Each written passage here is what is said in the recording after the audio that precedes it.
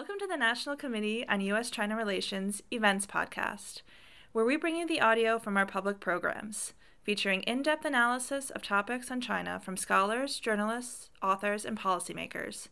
For more interviews, videos, and links to events like this one, visit us at www.ncuscr.org. Good afternoon and welcome. My name is Nitai Daitel, and I'm a Senior Program Officer, the National Committee on U.S.-China Relations. Thank you so much for taking the time to join us for this very important conversation on such a historic day. We are delighted to partner with the Penn Project on the future of U.S.-China relations, which is sponsored by the University of Pennsylvania's Center for the Study of Contemporary China to put on this important program.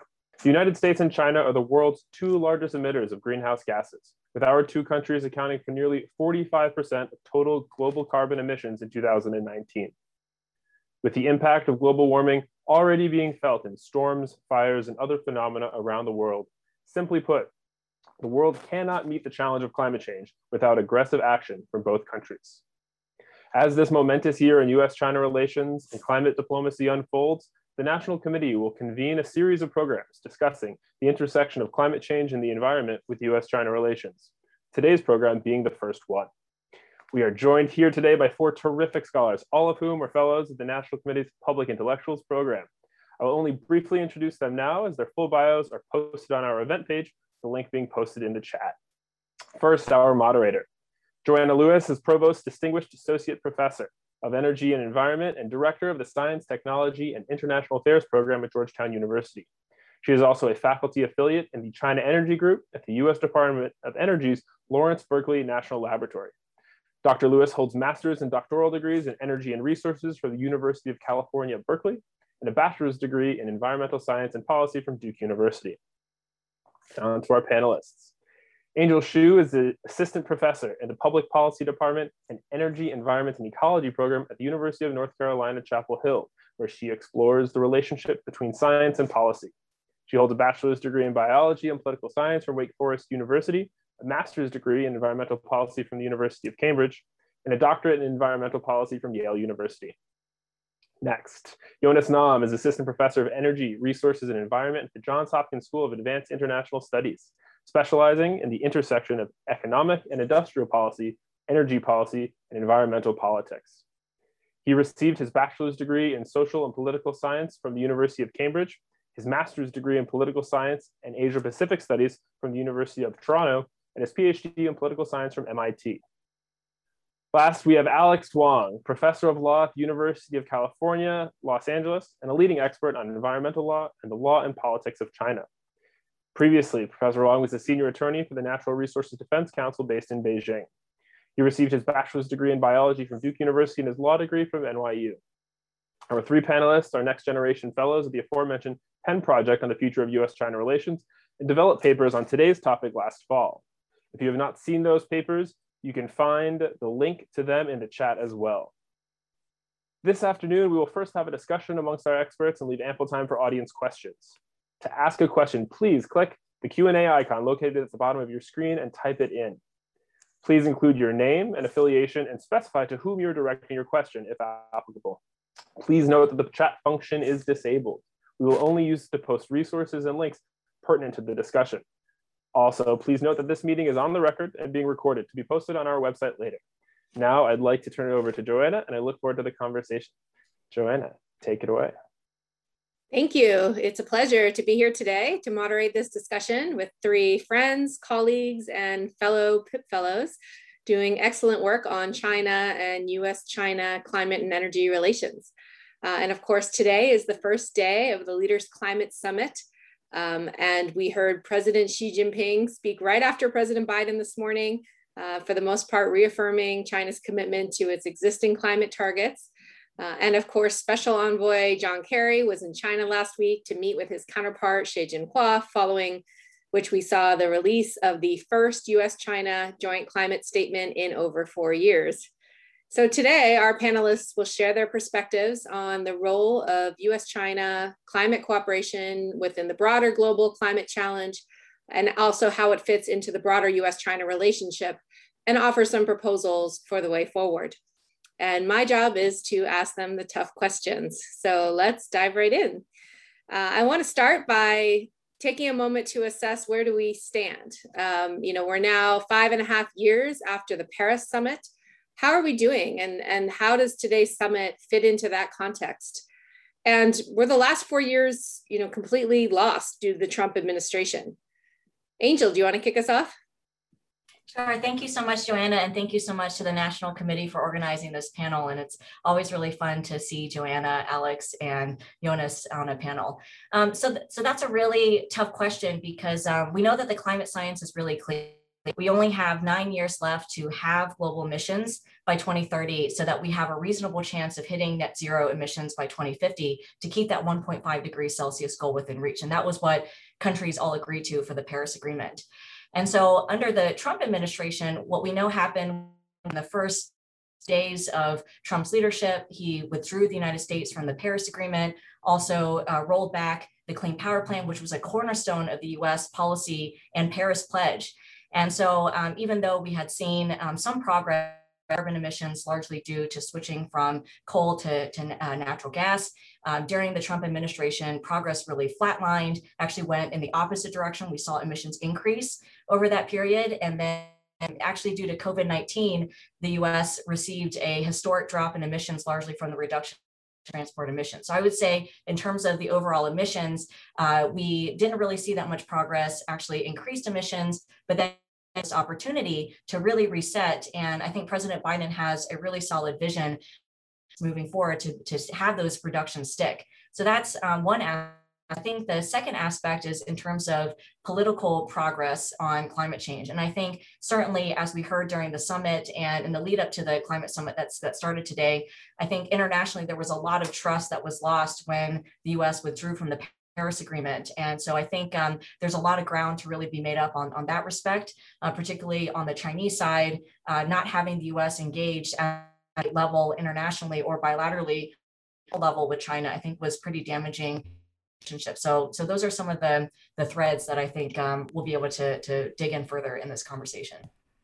Thanks. Alex, did you want to jump in? Yeah, and it's worth, so that's a great overview of where things stand from Angel. And it's worth just reminding us, for those who may not follow this all the time, how the Paris Agreement is meant to work, right? So the Paris Agreement was passed in 2015, and prior to the Paris Agreement, the model of a climate treaty was one with binding targets for some countries, primarily the developed countries. And then the developing countries didn't have any obligations. And this is under the principle of common but differentiated responsibilities that the developed countries will kind of take the lead.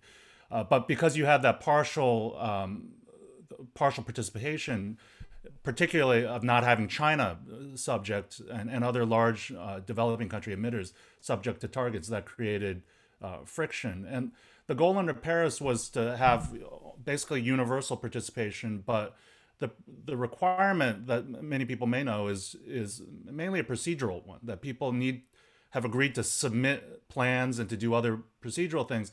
But the plan itself is up to each country to determine themselves. They're called nationally determined contributions. And so because of that structure, you were able to get everyone in. And then it's structured as a pledge and review system where the idea is that you sort of every few years you check and see how we're doing. You do a so-called stock take. And then there's a period after 5 years where everyone is supposed to submit new and presumably more ambitious plans. And so on the how are we doing portion, the science has already chimed in and said we're not even close to doing well enough. And there was an IPCC report on this a few years ago. And then last year was the time under the Paris Agreement when everyone was supposed to submit new plans, again, presumably more ambitious plans.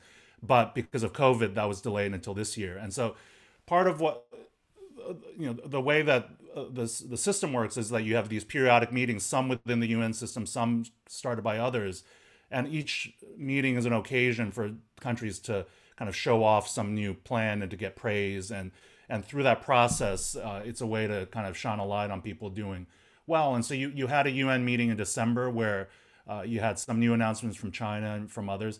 And then this meeting today and tomorrow is one that Biden has set up that is meant to do the same thing, to promote the US's NDC and to give lots of other countries a chance to submit plans, which has happened to some extent already. Can I push you a little further on this? I mean, I think, many have said that joint US and Chinese leadership was essential, to the Paris Agreement in the first place, right? And really mobilizing global action through their bilateral conversations and beyond. So, but what does really the mantle of global leadership look like now? Or what does that really mean, going forward in the context of climate? Is the US back at the helm, or where do you think we are in that sense? Yeah, I can take a crack at this, but I'd be interested to see what other people think on this, right? So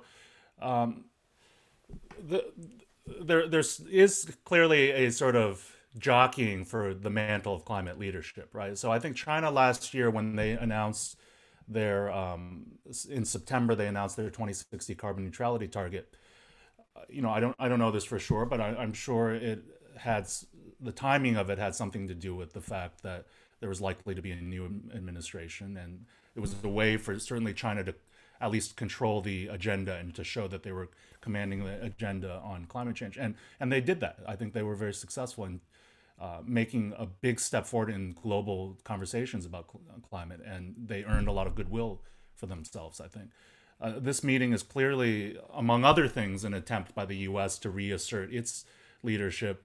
And I was looking at the Global Times headlines yesterday, and what's funny is that the messaging from the Global Times, everyone I'm sure has their own theories about how closely that meshes with official propaganda messaging. But the headline on this was, very clearly sort of making it seem as though none of this was about U.S. leadership. That Xi's participation in the meeting was actually a sign that U.S. leadership had failed somehow. And it doesn't really explain why, but that was the headline and the clear intended message. So I think there's going to be this jockeying for reputation, I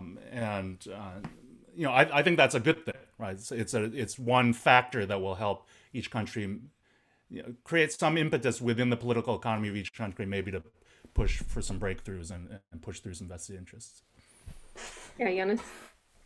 Yeah, I mean, sort of if I wear my German hat for a second, sort of from the European perspective, I think where the US right now is sort of where we often are just before China releases a new 14th, 15th, 16th five-year plan, like we sort of have established what we want to do and where we want to go, but we have really, as a country, not really demonstrated a lot of the concrete steps for how to get there. So we have these goals and we have plans that are being discussed, but they're not passed, they're not signed into law, right? So there's not really a concrete path yet for the US to get there. And I think the Europeans certainly have not forgotten how sort of unreliable the US has been over the last 25 years on this topic. So I think it's really up to the US to sort of demonstrate reliability and sustained leadership if people want, if we want to be taken seriously. If competition with China in some way this motivates us to do that and sort of, come to the table in a more sustained way, I think that's great. But I don't think sort of, one summit and a $3 trillion infrastructure bill are enough to convince everyone that we're really committed to this yet. I think it'll take a little bit longer than that. Yeah, well, Joanna, go ahead. Oh, if I could just add, I think what's interesting is if you were to ask the Chinese this question about whether or not they now are the de facto leader on climate change, I think they would still demur and say, no, we still expect developed countries to lead on climate change, because if you look at the historic carbon emissions picture, it's Europe and the United States that are historically responsible for the vast majority of current greenhouse gas emissions, even though China is the #1 emitter currently. And so it's interesting, right when Trump won the election, I was in Morocco for the climate negotiations, and you could see this shift, and people were just vacated the US pavilion, and everyone was in China's corner and really curious to see whether or not China would take up the mantle of climate change leadership. And in my conversations on the sidelines with some of the negotiators, they still were saying, oh no, we still expect US to take the lead. But yeah, the September 2020 announcement at the UNGA was really unprecedented to see China just step out without the context of a bilateral relationship and not in a climate change summit, announce this carbon neutrality goal. And so, yeah, I agree with Alex. I think that there is certainly some jockeying that's going around, and it'll be really interesting to see how these dynamics unfold. I just want to add, I really appreciate the fact we have someone who can wear the European hat in this conversation, so it's not a bunch of Americans singing America's praises, right? Because we do have to remember that just 6 months ago, the broad swath of federal climate actions was very negative, right? Right now, we're in the process of rolling back some of these horrendous things that happened in the last administration. And that it's not just the last administration, right? The U.S. has, for a long time, been up and down, right? And in some ways, the media has often given the Americans a pass, even arguably at Copenhagen. The U.S. wasn't doing that much at that time, but it was all about China being the bad guy. I would argue that both were not doing nearly enough at that time. So I appreciate that perspective.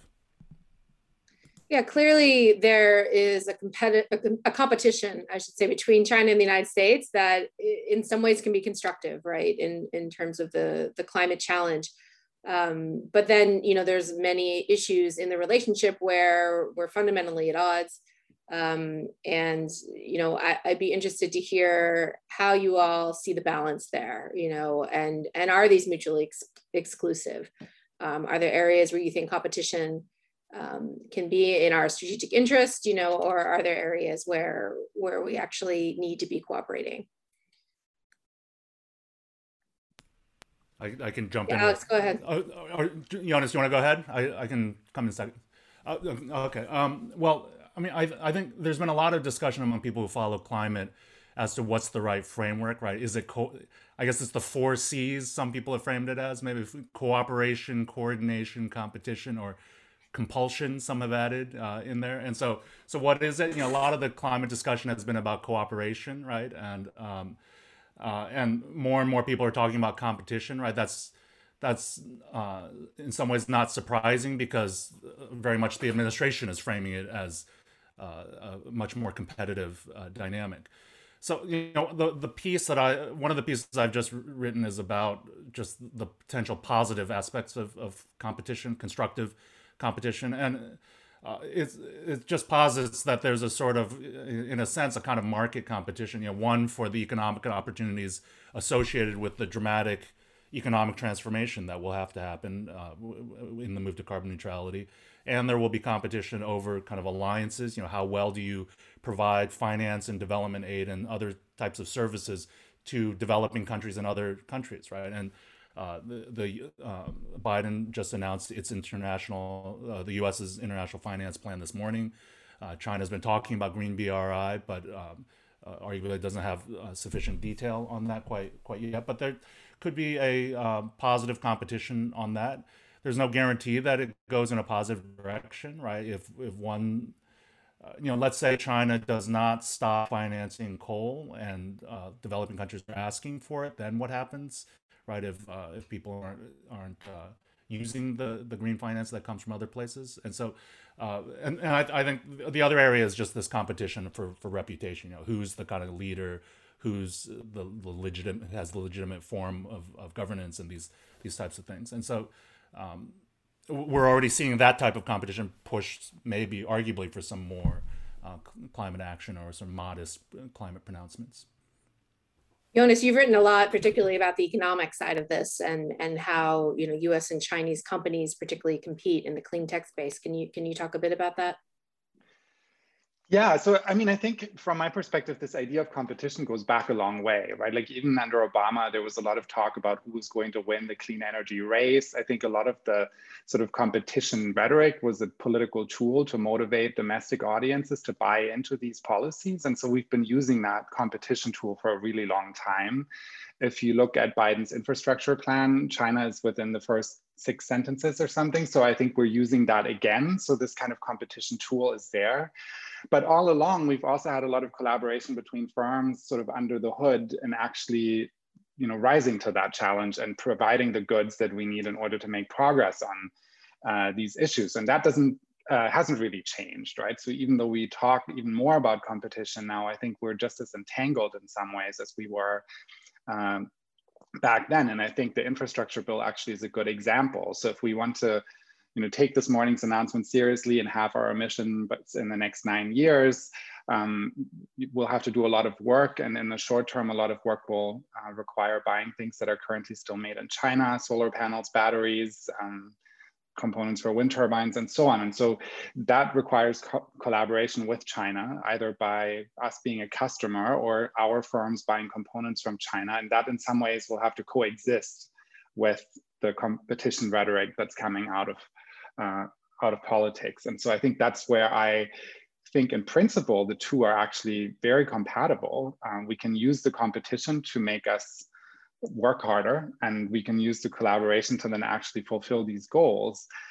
Where I have concerns is when this competition rhetoric kind of turns into protectionist policy that then makes achieving these goals harder, because just because we put tariffs on it doesn't mean we all of a sudden will get all of the manufacturing infrastructure domestically. And we've seen this in the past. We've had solar tariffs for a while, and we haven't really seen a wholesale movement of the global solar industry to the US domestically. And so I think there's some limits to what we can do to radically change that. And so I think that's sort of where the tension lies.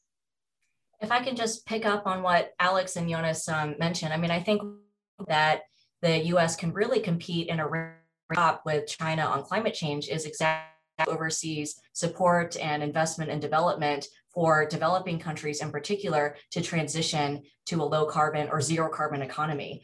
And so we know that right now about 120 national governments have pledged to decarbonize by 2050 or later. And I think a major question is, how are they going to get there if they're not able to develop their own domestic clean energy systems? And so I think this is an area where the United States can compete with China, exactly as Jonas said, but we're going to need to collaborate and cooperate with China because we simply don't have the manufacturing base in order to outcompete China.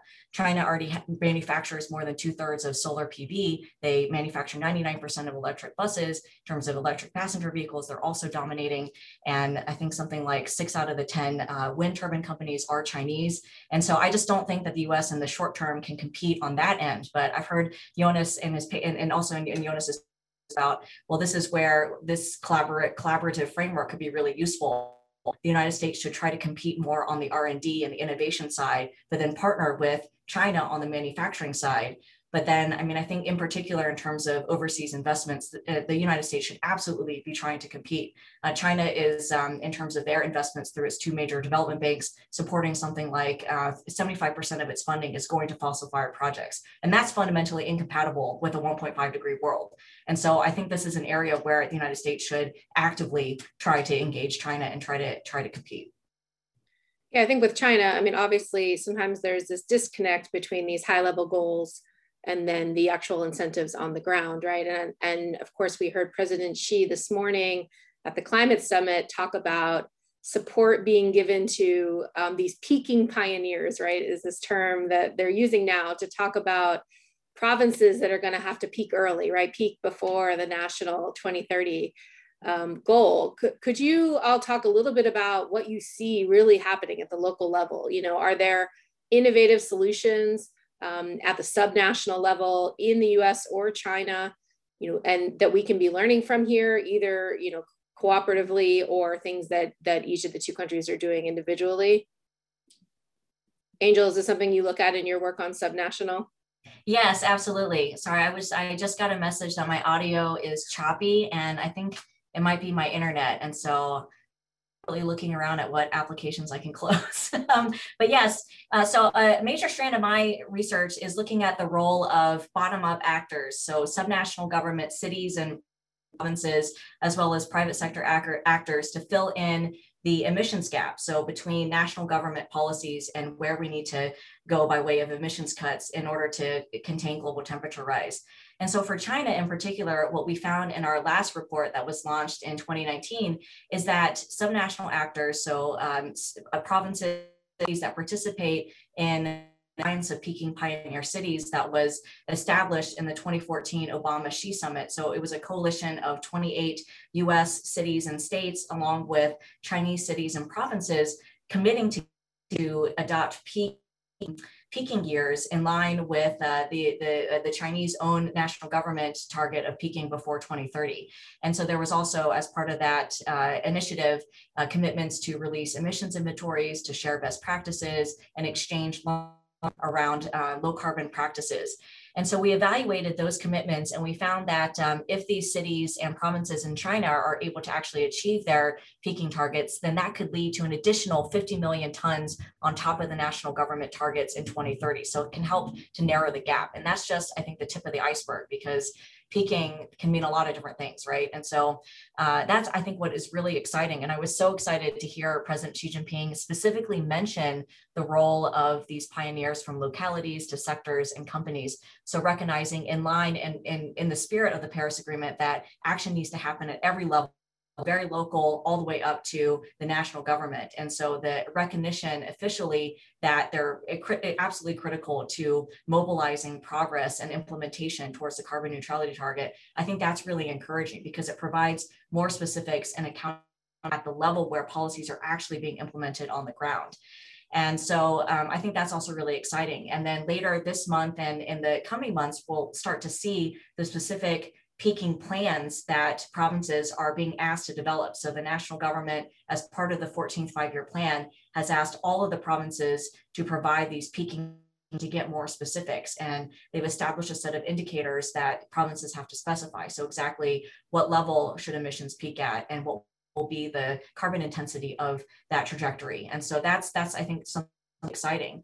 And also, I mean, even though the national bilateral relationship was really stalled during the last 4 years, this is an area that was still quite active during the Trump administration. And so in 2018, for example, former governor of California, Jerry Brown, in collaboration with former New York City Mayor Michael Bloomberg, hosted this Global Climate Action Summit in San Francisco that brought together thousands of subnational and private sector counterparts from China and the US to talk about two sides. And so Jerry Brown signed something like a dozen or so memorandums of understanding with Chinese counterparts on zero emissions vehicles, on emissions trading. So California has had their AB 32, their national carbon trading scheme. China has launched their national scheme. So lots of different frameworks for collaborating, and those have been very active. And so I think that's one of the high points that is often forgotten when we talk about there being no action on the national level from the last 4 years. Yeah, absolutely. Alex, what are your thoughts on this? Yeah, I mean, from my perspective here in California, Angel's already referenced Jerry Brown's actions, and you see a tremendous amount of California-China collaboration. It's been going on for quite a long time, and the subnational action could not be more important. Federal action is extremely important, but the action on the local level is where the rubber meets the road, right? Each place is going to have different energy mixes, different economic opportunities, and the way they shift to carbon neutrality is going to be different. And so in California, we've seen for many years now this effort to move forward on towards lowering carbon emissions, and then now to carbon neutrality. And so it's very important to see those details. And people who aren't in the environment area may not be aware that just for many years now, there's a broad network of people, which all four of us are part of, both on the U.S. and the Chinese side, and Europeans and other people from other countries, who are funded by foundations and other funding sources, working with NGOs and civil society organizations, kind of working together on very specific problems. And we've all built relationships with people. They're very impressive people on the Chinese side who work on this. And so, so these days, because of the tensions, you see some of these headlines and op-eds about how, like the recent H.R. McMaster thing in Politico just sort of said, when she says something on climate, he does the opposite, right? And so, but from our perspective, we're getting calls from people who have just been tasked with some issue. And you work with them on very specific things that they're trying to solve a problem, and so you realize that there's real genuine work going on all of this. Yeah, I think it's obviously California has played a really important role in pushing ambition, right, within the United States, and we see this certainly within the electric vehicle regulations and a whole wide variety of climate policy. Jonas, are there examples within China as well where we see China, really sort of pushing ambition globally? Well, one, I think, obvious example would be the global auto sector, right? So, the European car companies were not particularly in love with electric vehicles until recently, and the Americans certainly weren't either, aside from Tesla. And it was really China's domestic market and the huge market share, or sort of the market opportunity that they had there, that changed their calculation during a time, I think, when there wasn't a lot of push in the United States. And so in the US, you had sort of like a split. There was a coalition of car companies that were going with California to try to kind of keep pushing for stricter standards and sort of greening the auto sector here. And there was a coalition of car companies that were pushing back together with the Trump administration. During that time, you had the European car companies sort of getting on board with the Chinese goals and really changing strategy and going all in on electric cars. And in the end, I think a lot of that was about their relationship to China, not actually about domestic considerations in Europe or in the United States. And so GM kind of switching, in sort of a head turner 180 right after the election, coming on board with electric vehicle goals for the US, in some ways I think was also in preparation, or because of China's role and the need for EV to develop these cars to continue to be competitive there. And so I think, if we talk about leadership in this sort of abstract way, we sometimes miss that there's very concrete regulatory actions that countries take that then have a huge impact on how the industry develops and how carbon intensive it will be. Great, thank you. Now that we are in this potentially new era of US-China engagement on climate, and the door has been opened with the joint statement and the summit today, I'd like to ask you all a bit about some of the work you've done putting forward ideas for US-China cooperation and in some recent papers you've written. So Angel, I know, for example, you argued for a US-China Green New Deal. Could you talk a little bit about what that is? What would that look like? Well, I was personally really inspired by Markey and AOC's proposal for the US to have a Green New Deal that focuses the economy with the environment and social. I think that it really invigorated a lot of conversations and disparate dialogues and policies that were happening, and trying to put them together. So I think in particular, since COVID-19 has just enormous impact on economic growth, that there's a major question of recovery and how much will rebound and come back to potentially pre-COVID levels after we've had this historic 7% drop in emissions. And so one of the ideas, and I should mention my co-author on the paper is Debbie Seligson, who teaches at Villanova University. And so one of the ideas that we had is this is actually an area where the US and China could try to come up with a framework on Green New Deal ideas together, and actually operation on this particular concept could actually be really beneficial for both sides.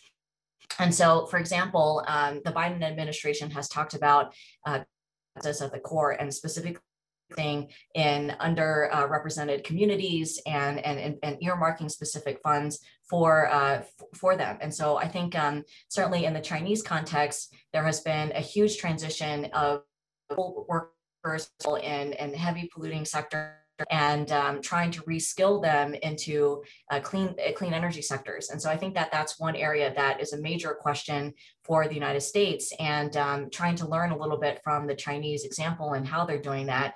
China has been deliberately drawing down the number of employment opportunities in the coal and steel sectors to deal with the oversupply issue and to respond to environmental pollution concerns. And so they've been really ramping down the number of jobs, filling them, and giving them direct payments, for example, because of this risk of being displaced. And so they've pledged something like 100 billion renminbi, so around 4.3 billion US dollars, to aid workers in this transition. And so I think that this reskilling is a core part of where the US and China, I think, could really learn from each other. And so that's one of the core components of our recommendation for how collaboration could really work between the two sides on a Green New Deal.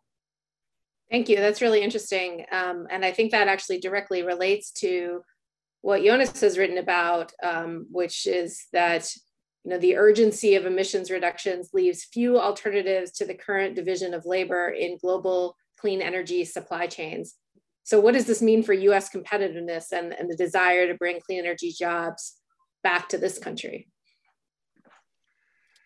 I think it's a question of timing. I think all of this can work. I think we just have to be realistic about the time frame on which these different things can happen, right? So if we think again about the sort of infrastructure bill and what we need to do to get solar and wind into the ground and to electrify the transportation sector to get anywhere close to where we need to be at the end of the decade, Chinese products will play a big role.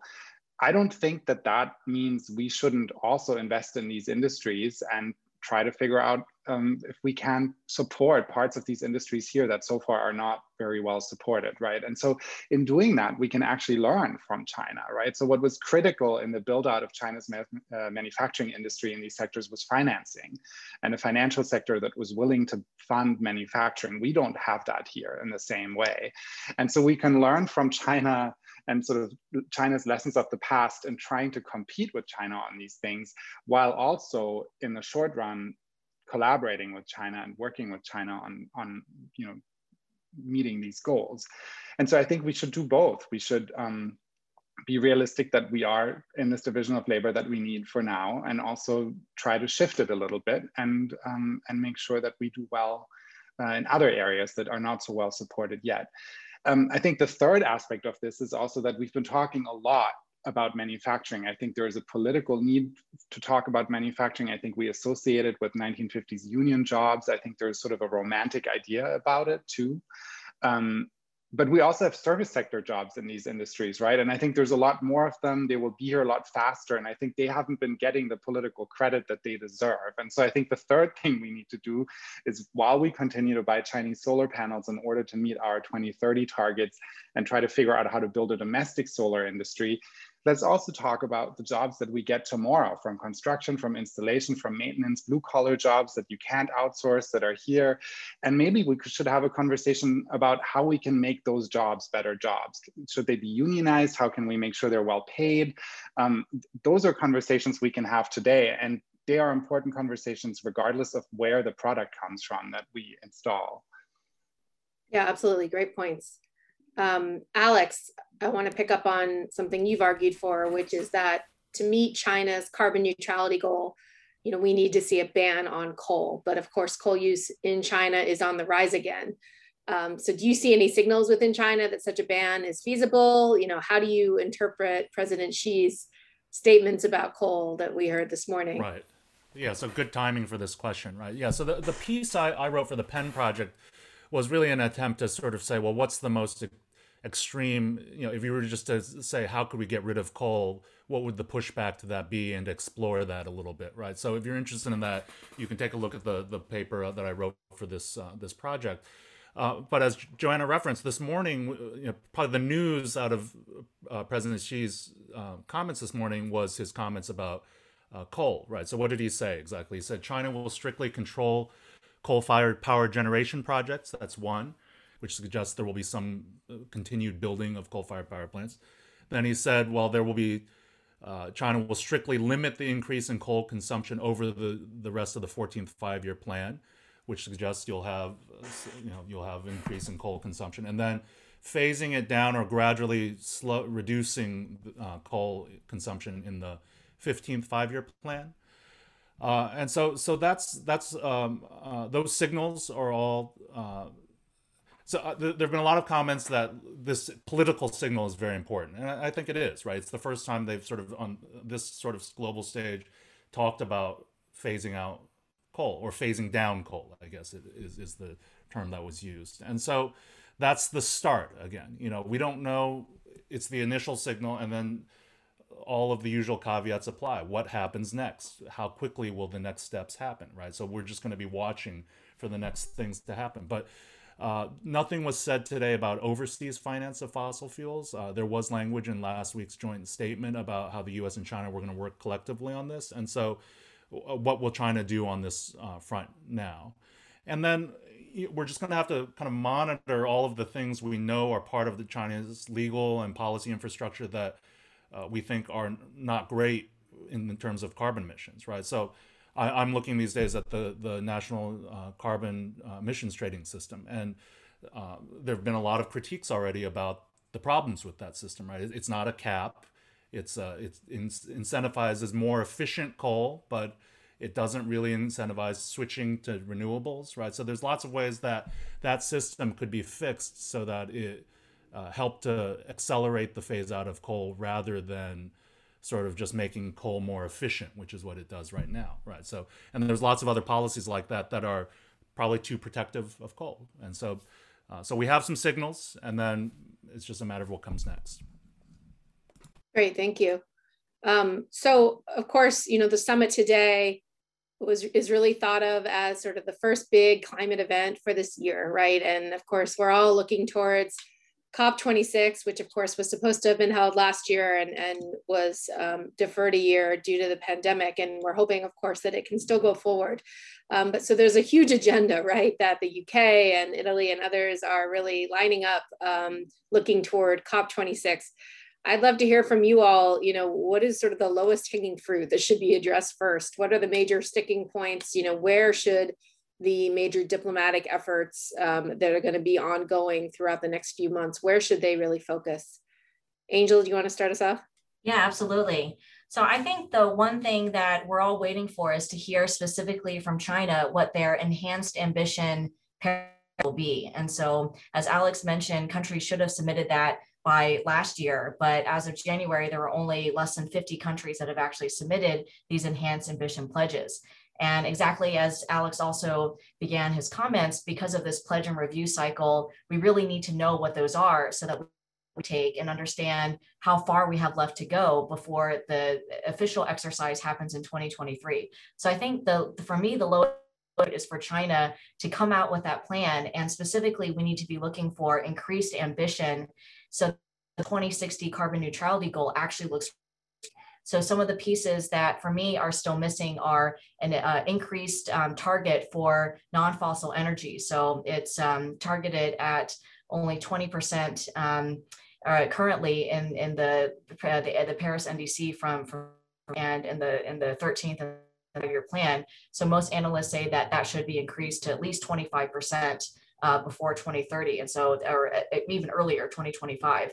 And then others have said one of the other pieces could be moving the peaking year from 2030 earlier. So most Chinese analysts and modelers that I've spoken to, 2025, if not 2023. So I think that's another piece that really useful to have the Chinese become more specific and would indicate that they're enhancing the ambition of their initial Paris pledge that is consistent with the 2060 carbon neutrality goal.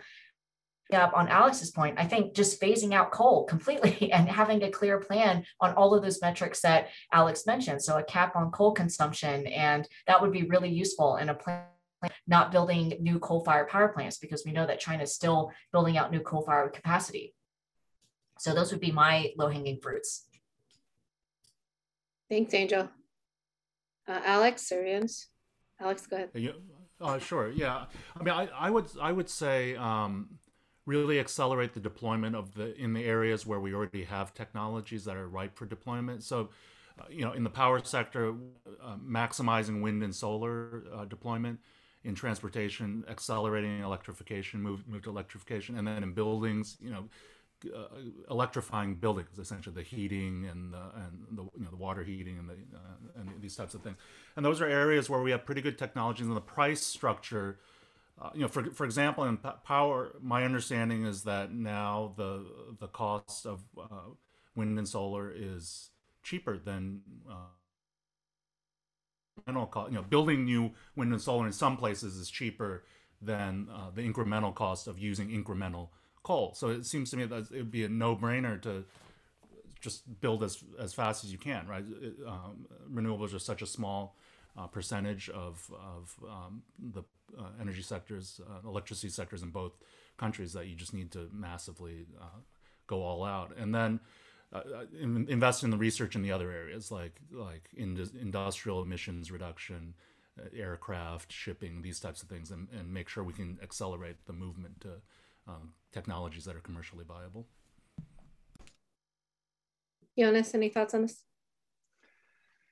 Yeah, maybe not low-hanging fruit and maybe not directly related to COP, but I think in this, it's been like an interesting period because we've been going through this recession related to the pandemic, and we've all been spending huge amounts of money on economic recovery. And this is going to keep going, right? I mean, we're not over the hill, and there'll be more stimulus packages across all of the G20 economies and the developing world. We've been collecting data on how countries have been spending this money since the beginning of the pandemic, and so far only 6% of fiscal spending for economic recovery has been going towards activity that actually reduces emissions. And so I think there's a huge opportunity as we try to rebuild and recover to expand that and do all of the things that Angel and Alex just talked about, because we need to get money into the economy in many parts of the world, and there doesn't seem to be kind of a concerted effort. Compared to 10 years ago when we had a big recession, we were only spending about a third of what we did then, and we're 10 years further down the problem. And so in preparation for COP and the future, I think that would be a way of spending money we're spending anyway, but doing it more deliberately on climate. Thank you. I'm going to start to turn to some of the audience questions, and I appreciate everyone who's already been submitting your questions. And if you haven't and you've been waiting to ask that question, please go ahead and do so, and I'll try to get as many in as possible before we have to wrap up. I first wanted to go to a question from Weila Gong for all the panelists, and particularly to Dr. Xu on citizen science. She asked what kind of policy opportunities might emerge to international environmental agencies and non-state actors in facilitating US-China climate cooperation, if we think the US-China relations of, think of it from a dual track diplomacy, both the intergovernmental and the non-governmental or track two perspective. Are there any important opportunities you think for sort of the track two space right now? Angel, you want to take a stab at that? Yeah, I will try. This is a really good question. And yeah, I think that it's a new ball game, because when national governments engage together on climate change again, that just opens up a world of opportunities for even more trickle-down engagement to the local levels, to non-state actors, to international environmental agencies. So I'm really excited about Joel. Do you have any specific ideas on what can be done now? I mean, I definitely the data sharing piece, but this is what I focus a lot of my efforts on. I mean, I think there could be a huge, and so one of the conversations that I'm engaged in is the UN Secretary General has put on the top of the UN's agenda a digital transformation. And so I think there's a huge potential for digital technologies and this whole fourth industrial revolution space to accelerate the pace of in order to reach our climate goals, in particular these peaking targets and carbon neutrality goals. And I think that that's one area that is underexplored. How can the both sides really learn from each other on and engage each other on this digital space? So China, on one hand, has really also beating the United States when it comes to artificial intelligence technologies, and they are experimenting in many different areas on digitally enabled solutions. And so I think this is an area where the US could and work together with China and learn from the various examples. So for example, Alibaba, their environmental cloud, cities now are working and using this technology to implement traffic cameras and monitoring technology to monitor real-time traffic patterns. And that has an application to help save in fuel, for example, and to make sure that cars and vehicles are not idling and combusting more fuel, for example. And so that's like very innovative. Hangzhou, for example, is one of the cities in China that's been innovating and using this type of technology. They call it their City Brain project, where they're implementing these technologies to better monitor traffic patterns. Beijing has had partners with IBM, for example, to develop real-time monitoring pollution. And Beijing's MEP, for example, now has its own low-cost sensor network, 11,000 sensors, I think they mentioned to me last time I visited them, throughout the city to get really micro-level data on air pollution. That this is one area where there could be a collaboration, because we really, as we've said here, the urgency is there, and we need to, as quickly as possible, try to make headway on this problem. And I think technology is an area that, so it's like not just the clean tech, not the solar PV and not the wind, but really the digitally enabled solutions on data, on machine learning, artificial intelligence, where China has a distinct competitive advantage that we can use to accelerate in the climate change and the sustainability space. So those conversations, I think, are not really happening yet. And I think that that's one really collaborate. Thanks. Alex, did you want to jump in on this? I don't know if this is directly responsive to the question, but I would love to see some track two dialogue on environmental justice and just transition and jobs transition issues. I think, in some sense, because it's going to be a difficult question for issue for everybody as we're trying to do this, and in some ways, these types of things always tend to fall to the end of the list, and so by having more projects and more initiatives on this, it can help to elevate them on the policy agenda, just to make sure it doesn't get forgotten and given short shrift in the effort to focus on mitigation or other aspects of climate policy. Thank you. And I wanted to turn to another great question from Dale Jiajun Wen, who asks, with production-based instead of consumption-based accounting, the peaking pioneers can simply outsource their energy supply or high carbon industrial sector to less developed areas, which wouldn't, of course, help the overall picture. So are there policies or new accounting rules you would propose to prevent this sort of greenwashing or leakage, I would call it? Jonas, did you want to touch on that? Sure. So I guess just to sort of plane this a little more, the idea basically is that if you outsource your sort of polluting industrial sectors to a developing economy, you look great because your emissions go down and you've basically just shifted the emissions to a different country. And so shouldn't it be that we count the emissions where we consume them? And so if we import these products back in, they should count towards our target, not someone else's. That's a great idea in principle. I think in practice is incredibly complicated to do and probably sort of too complicated to do.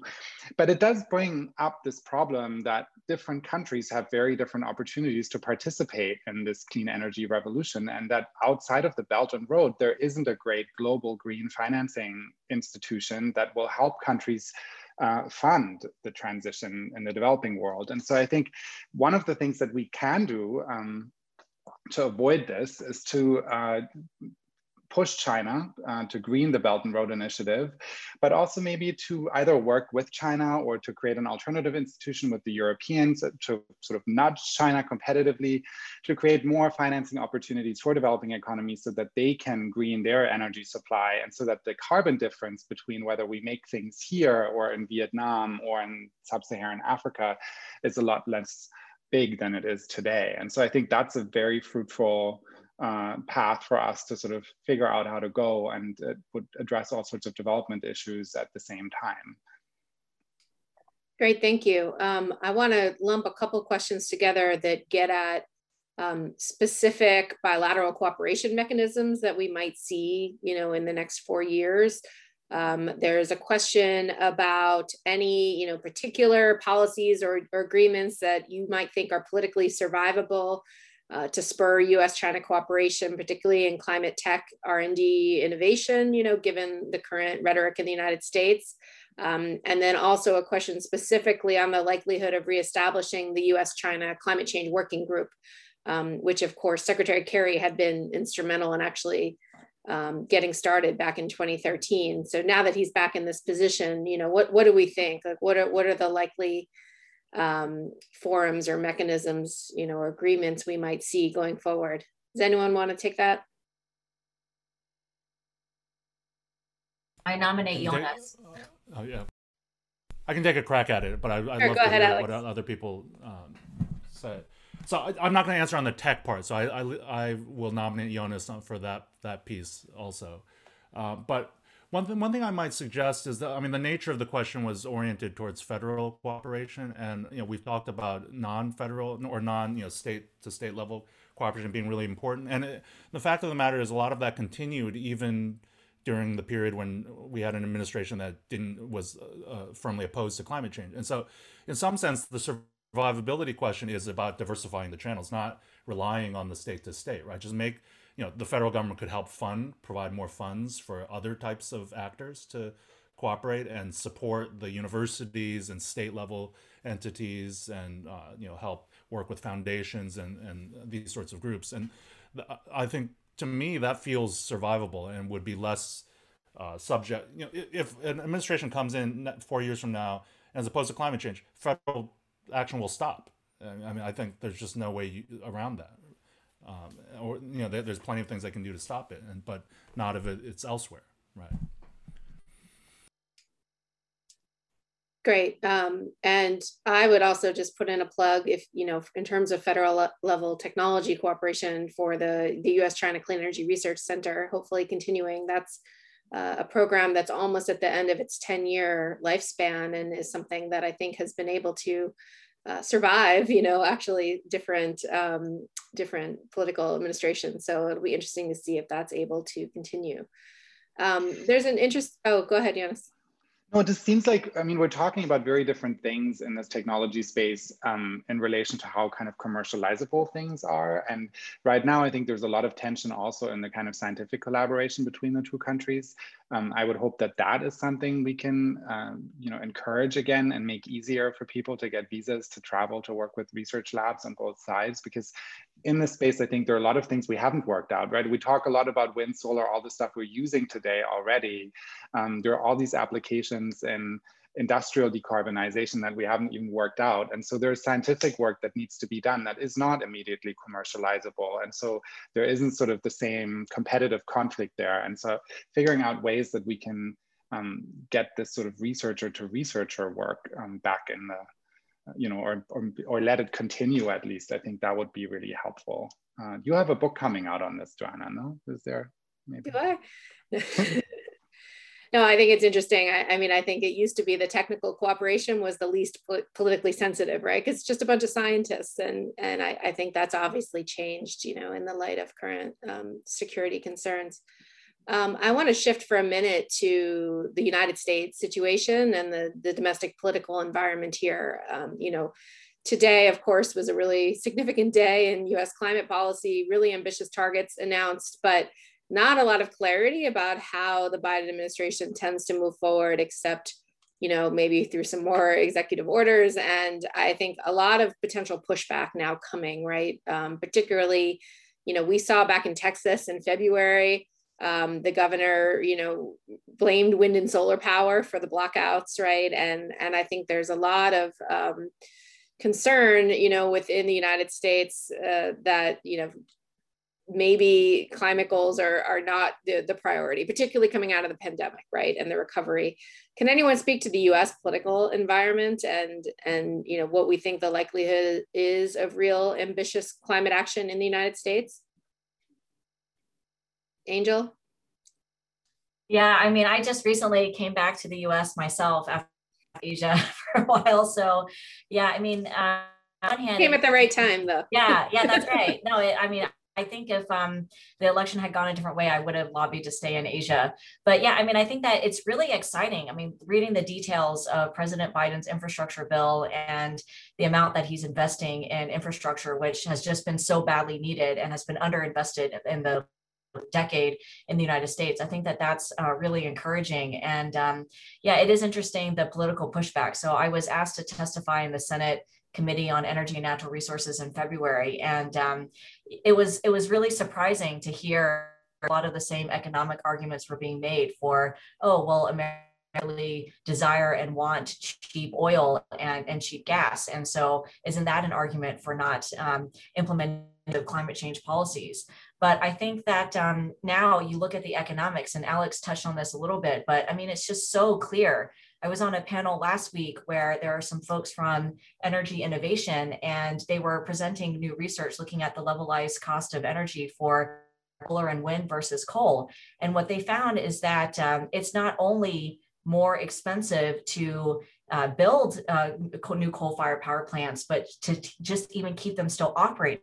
And so that's how cost competitive now solar and wind is in terms of levelized cost of electricity. And so that to me was a really shocking statistic. And so there were the argument that looking forward and estimating in the next 5 years, 94%, so virtually every coal-fired power plant in China is going to be more expensive to run than to actually replace with new renewable power plants. And so I would be really curious to understand whether or not the same economic supply in the United States. And I would imagine that it would be very similar because coal only comprises about a fifth of our electricity supply. And so to me, that would be one way to try to convince the opponents of climate policy is to say, well, look at the economics, and the picture has rapidly changed. And for example, all of the new electricity that came online, the capacity that was built was in renewables. And so, I mean, I just feel like the global balance has really shifted. For me, that would be one way to get more political salience is really trying to know the case on the economic side that it simply would be in the United States political and economic advantage to invest in these technologies and in climate policy. So yeah, to me, that is some of the dynamics and arguments that I think we could really try to promote. Thank you. Alex? I could just add a little bit on that. That was a great answer. I mean, I think, I like the way that the Biden administration has been framing this, right, as about opportunity. And certainly one of the strategies is to spread the benefits broadly enough and quickly enough that you get some shift in just the balance of the interest groups. And it's gonna vary by area. So, for example, like in the area of transportation, like how quickly can you get people into electric vehicles? It'll depend on how quickly you can build out charging infrastructure. But there's a lot that can be done if they can do it quickly. Hopefully you fundamentally change something. You get the subsidies for electric vehicles. My colleague Ann Carlson, who's a law professor at UCLA, has recently become general counsel at NHTSA, so is working on transportation. An example of another climate expert who's gone into the administration and is working on policies that will help us get more climate-friendly cars out on the market. And so, ideally, obviously, that we could somehow shift the broader politics so that we didn't have so much opposition to climate change. But speaking more realistically, I think in all of these little areas, can we shift the dynamics enough that we get a little sustainability on this? Jonas? Yeah, it's also worth noting that if we look at the past, so we've had this sort of economic framing coming in under Obama, climate as sort of economic policy. Now we have a framing that's sort of economic policy, and we're falling behind in global competitiveness. So we're kind of adding layers of argumentation basically to sell climate policy. But if you look at sort of where we've historically installed wind and solar in this country, I mean, most of the wind installations in this country have been in Republican states, right? So America is actually very pragmatic once the economics work out a certain way. I mean, people in Texas didn't kind of oppose it, even though the politics were different around climate policy. And so, building on what Angel has said, I think we are at sort of a point where the economics are changing very quickly. And I'm hopeful that will allow us to really make a difference fast, because I don't think people are irrationally going to cling on to things if we look at how the sector has developed historically. Great, thank you. I want to take some of our remaining time to ask you all a question. I think given the timeliness of this issue and the fact that clearly policymakers right now are probably trying to decide the next move on a lot of these things, particularly with respect to the US-China relationship. So, if each of you had 5 minutes, or I'll say maybe 3 to 4 minutes, given our time, maybe 3 minutes, with either John Kerry or Xie Jinhua, right, his counterpart in China, what would you say to them? So you can either speak to the US side, the Chinese side, or both if you'd like. And I'd love to hear from each of you on this. Who'd like to kick us off? Angel, go ahead.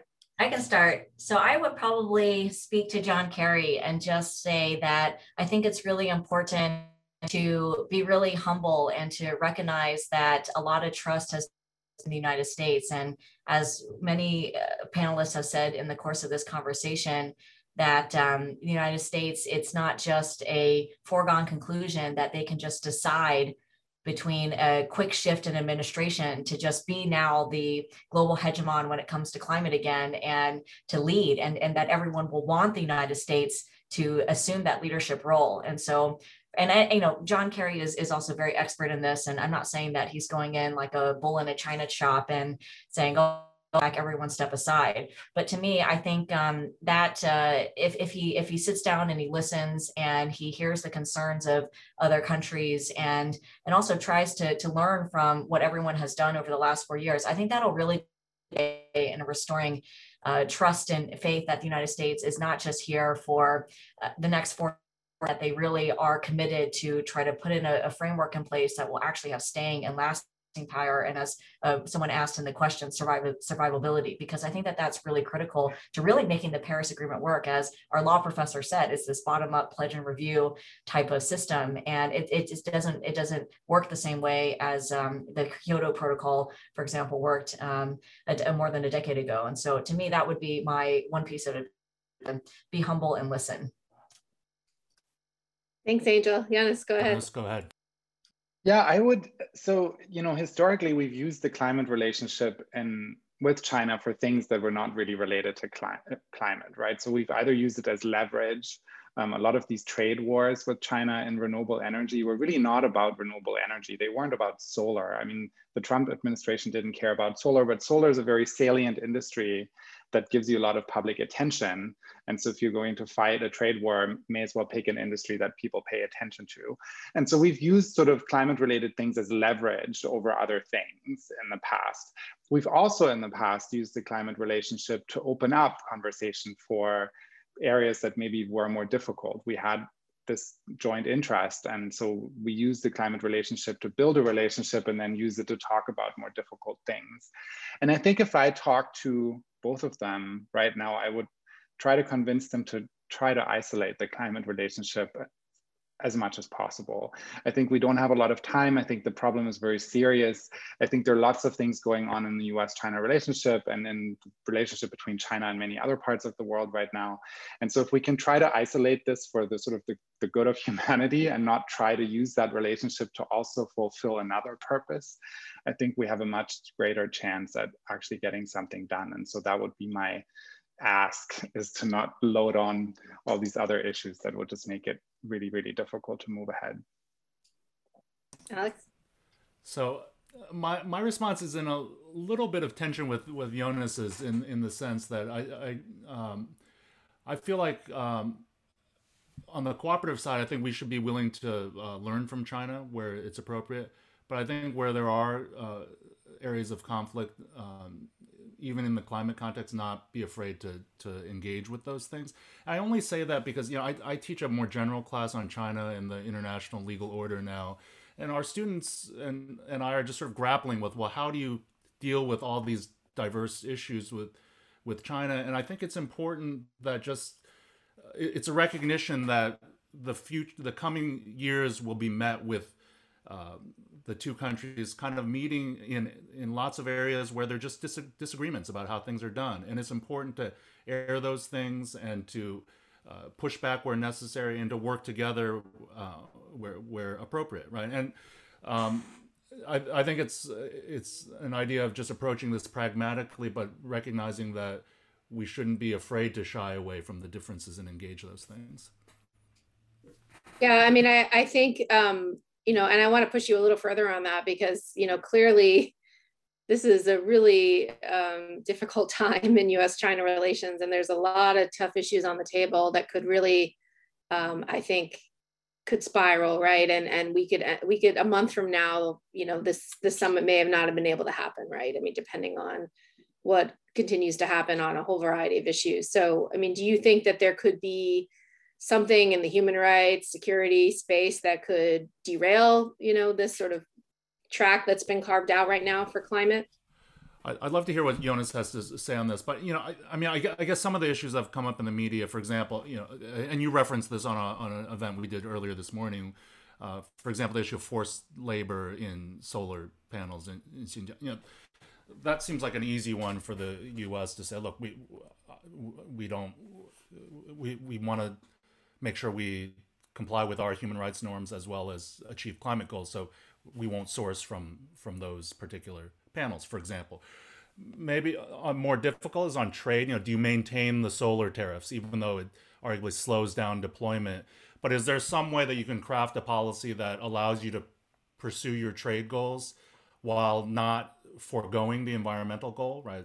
Through rebates, somehow, I'm not a trade expert, but there are proposals out there for how you do this, right? And so So that's in a sense what I mean. Like I think these types of things, and we've also talked about this, the way that security potentially could come in, right? Like blocking certain Chinese products, EV buses, or things like that, and to the extent that increases cost, that slows deployment for us in the U.S.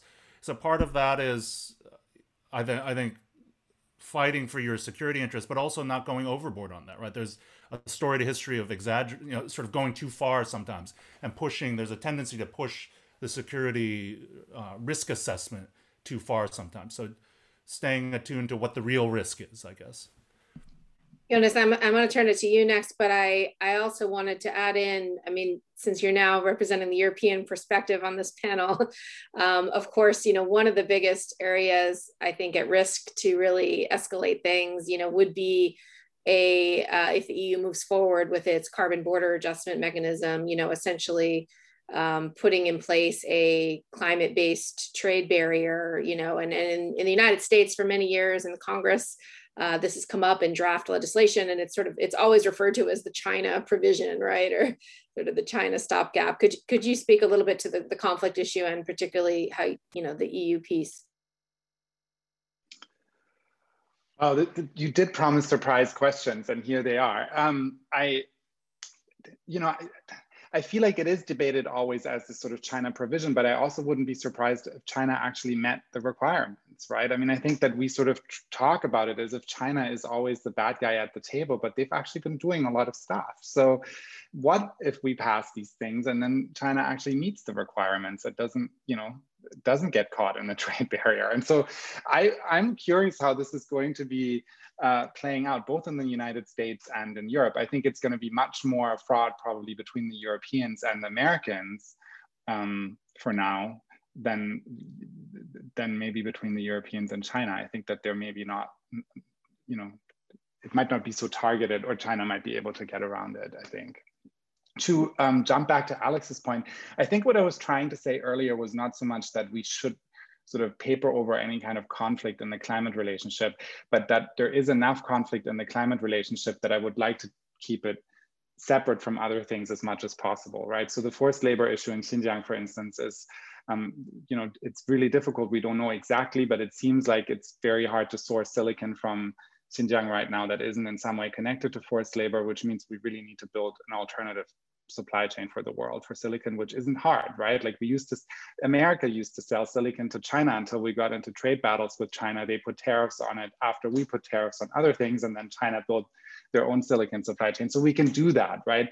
But if we try to sort of solve other trade disputes with China through leverage in the climate relationship, I think we're asking a lot from the relationship in ways that will detract from the problems in climate that we need to solve. Yeah, I think you raised some great points, and I agree with you that I think China may surprise us, particularly as the emissions trading scheme is really starting to ramp up, right? And is, I think, going to really actually start to put some pressure on some of the biggest emitters that we may actually see, right? Some of these, this policy would end up being, as stringent, if not more stringent than what we're seeing, with the EU ETS. So I know there's a lot of interesting conversations happening there. I think, it's really, we're in a much better position today than we were even a few days ago on US-China engagement. I think the joint statement over the weekend really, lay out the prospect of 4 years of enhanced engagement. It's set an agenda. I think both sides are interested in this. Both sides have a self-interest in having this engagement. And I think the world would benefit, right? Because clearly, for those of us who follow the climate negotiations, I do think the US-China relationship was fundamental to the Paris Agreement existing in the first place. And COP26 is really going to be our first big test of the Paris Agreement, of its resilience. Coming out of, an economic recovery.